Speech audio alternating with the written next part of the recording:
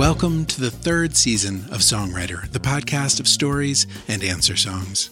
My name is Ben Arthur, and I'm delighted to bring you a brand new song by an artist that I've admired for years, Maya Sharp.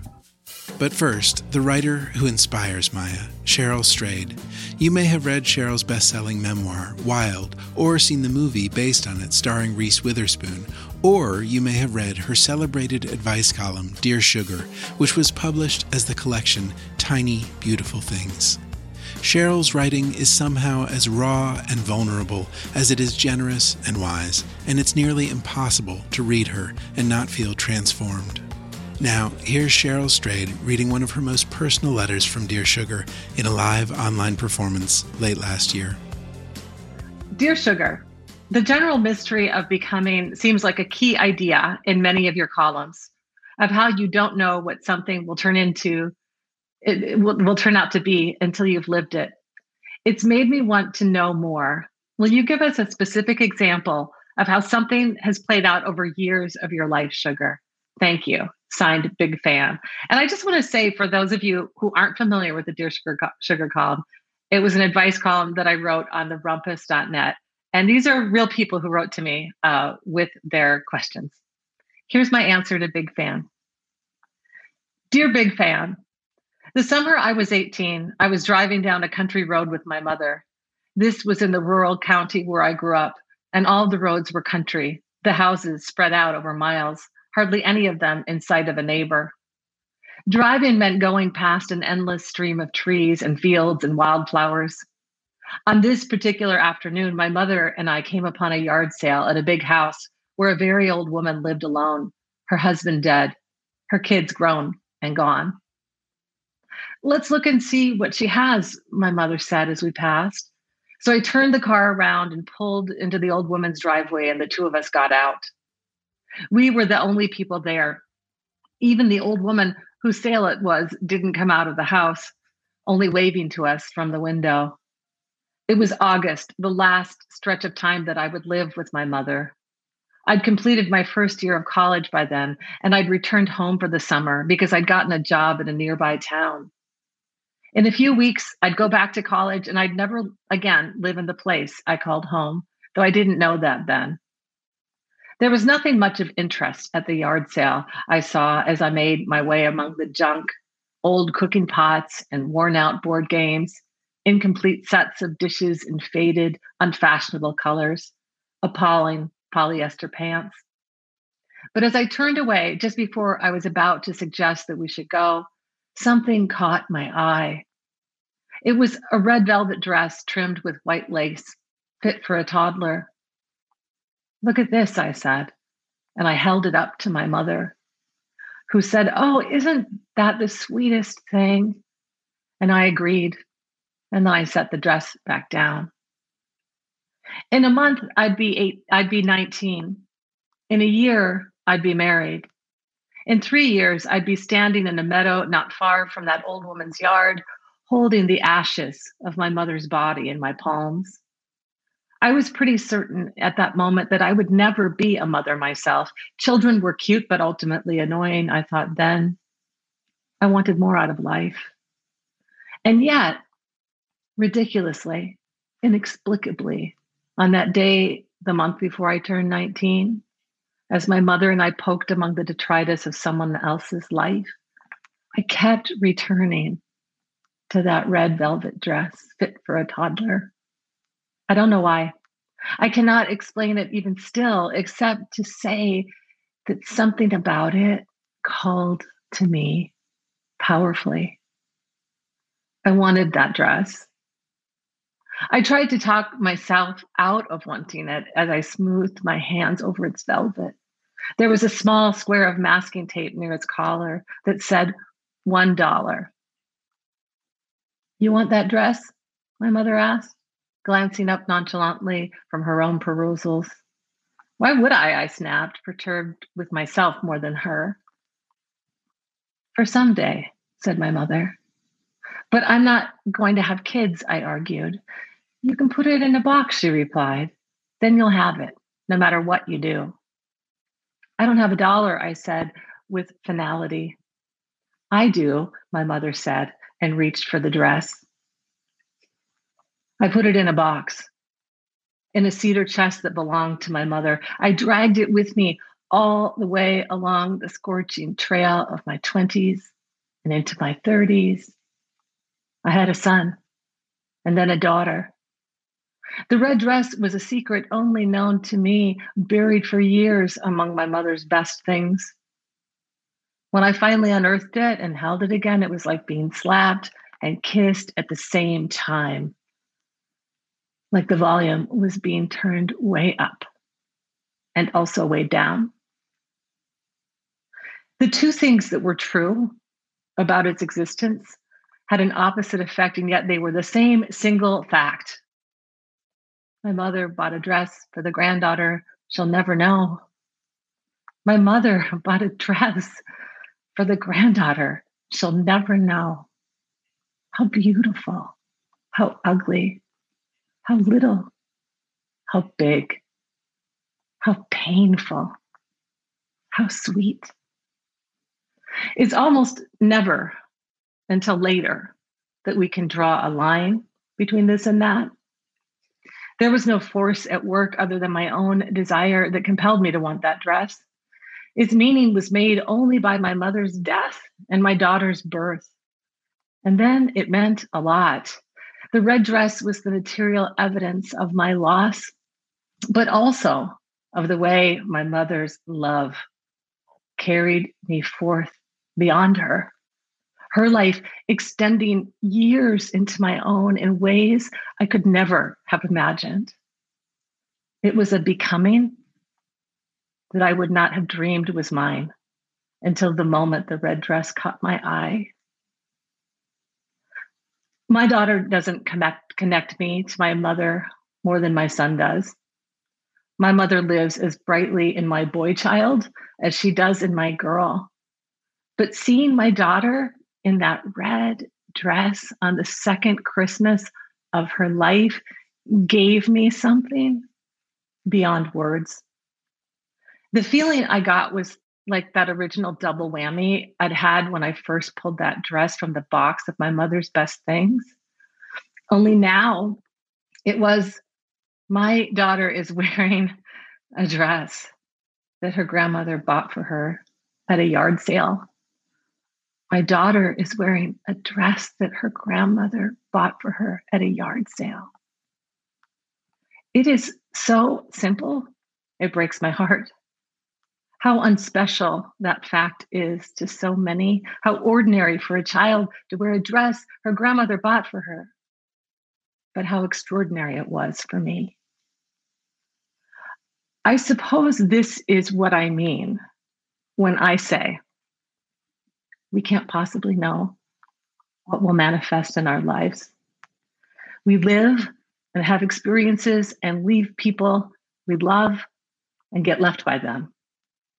People we thought would be with us forever aren't, and people we didn't know would come into our lives do. Our work here is to keep faith with that, to put it in a box and wait. To trust that someday we'll know what it means, so that when the ordinary miraculous is revealed to us, we will be there, standing before the baby girl in the pretty dress, grateful for the smallest things. Yours, Sugar. And now for the song written in response. Hello, my name is Maya Sharp. I am a singer-songwriter. I've been making my own albums for years, and I write for other artists as well. Maya's songs have been covered by Cher, Trisha Yearwood, Art Garfunkel, and Bonnie Raitt. My first dream was to play saxophone for Bonnie Raitt. I thought I was going to be a saxophone player. She heard some of my songs and recorded them on her album Souls Alike. This is in 2005. And then asked me to come to the studio to replicate some of the harmonies that I did on my versions that she heard. Bonnie Raitt was standing in the lobby of the studio. This is in Los Angeles. And I walk in the door, And she throws her arms open and says, "Maya, it's so great to meet you." And all of the nerves and the fear just completely melted away. Like, I feel like I have known this person. I mean, I already did feel like I have known her for years because I had been listening to her music for years. But now, just her humanity was exactly what I was hoping for. And we were like instant friends, and we've been really close ever since.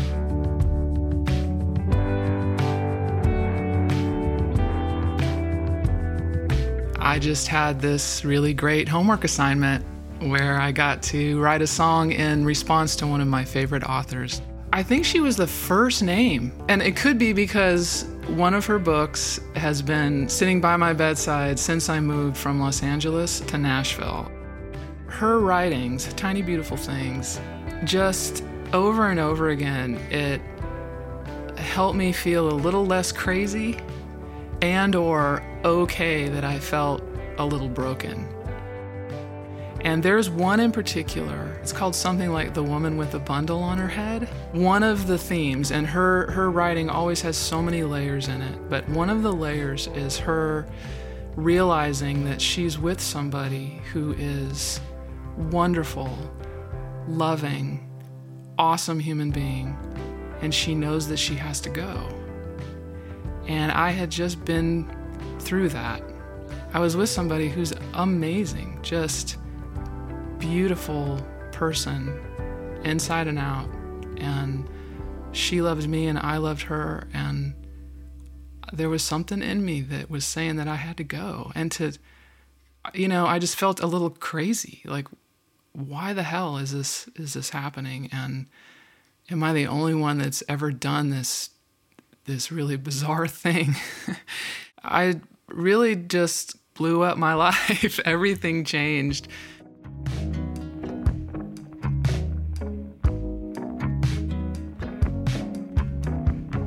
I tried to write a song in response to one of the other layers first. And I think the first one I tried was something like life is a yard sale. Like, eventually all your shit's just kind of strewn everywhere.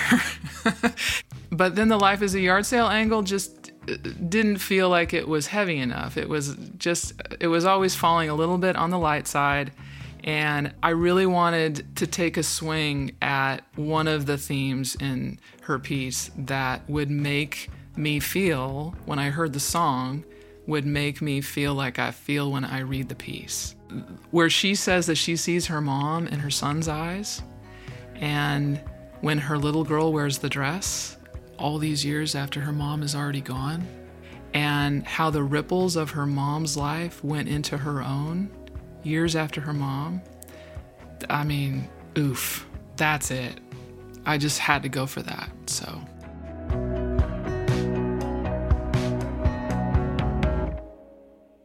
I pulled a couple literal things from her piece. The first line is, "I smooth my hands across the velvet," and a ripple in time starts rolling. So she spoke about the ripples that her mom's life sent forth into Cheryl's.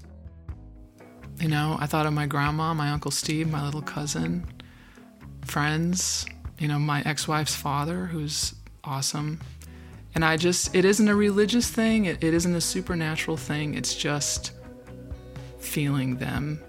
And as Cheryl put it, the ripples that they set off that are still rolling through your own life.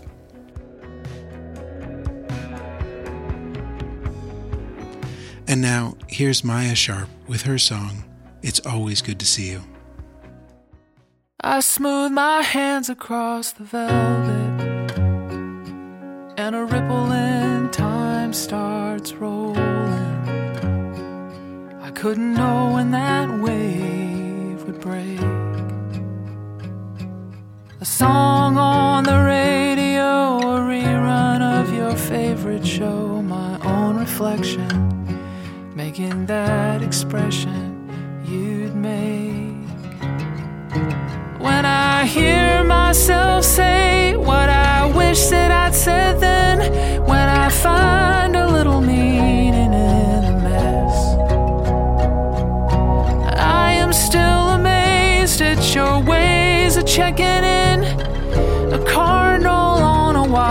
yard sale dress. It's always good to see you.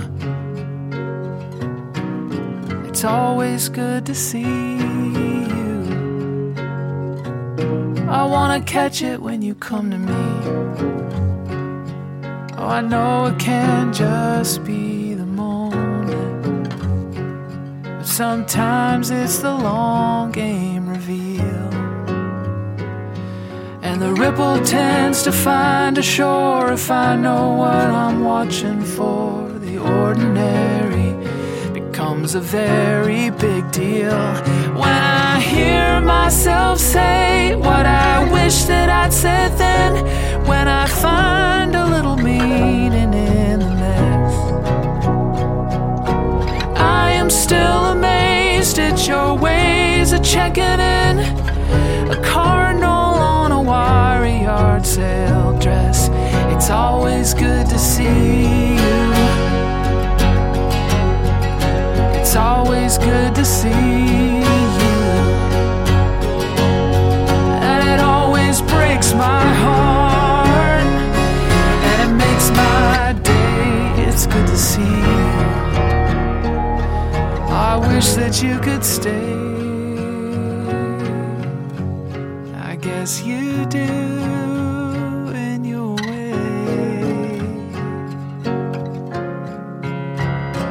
When I hear myself say what I wish that I'd said then, when I find a little meaning in the mess, I am still amazed at your ways of checking in. A cardinal on a wiry yard sale dress. It's always good to see you. It's always good to see you. It's always good to see you.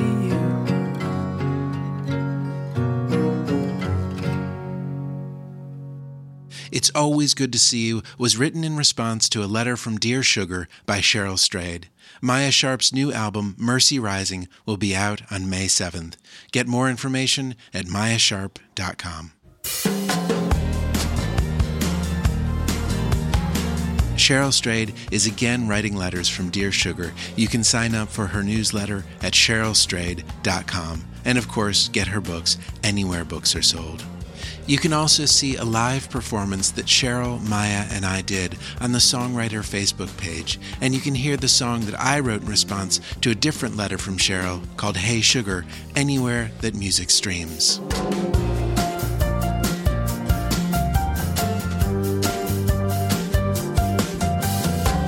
The next episode of Songwriter will feature a story from Roxane Gay and songs written in response by Toshi Regan and Celise Henderson.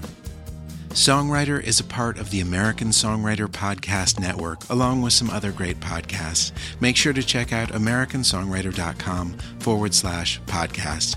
And you can always get early access to the Songwriter Podcast at Paste. Just go to pastemagazine.com and search for Ben Arthur. And while you're there, check out the Paste Podcast or get it wherever you get yours. Last, thanks to Rob Reinhardt and Acoustic Cafe.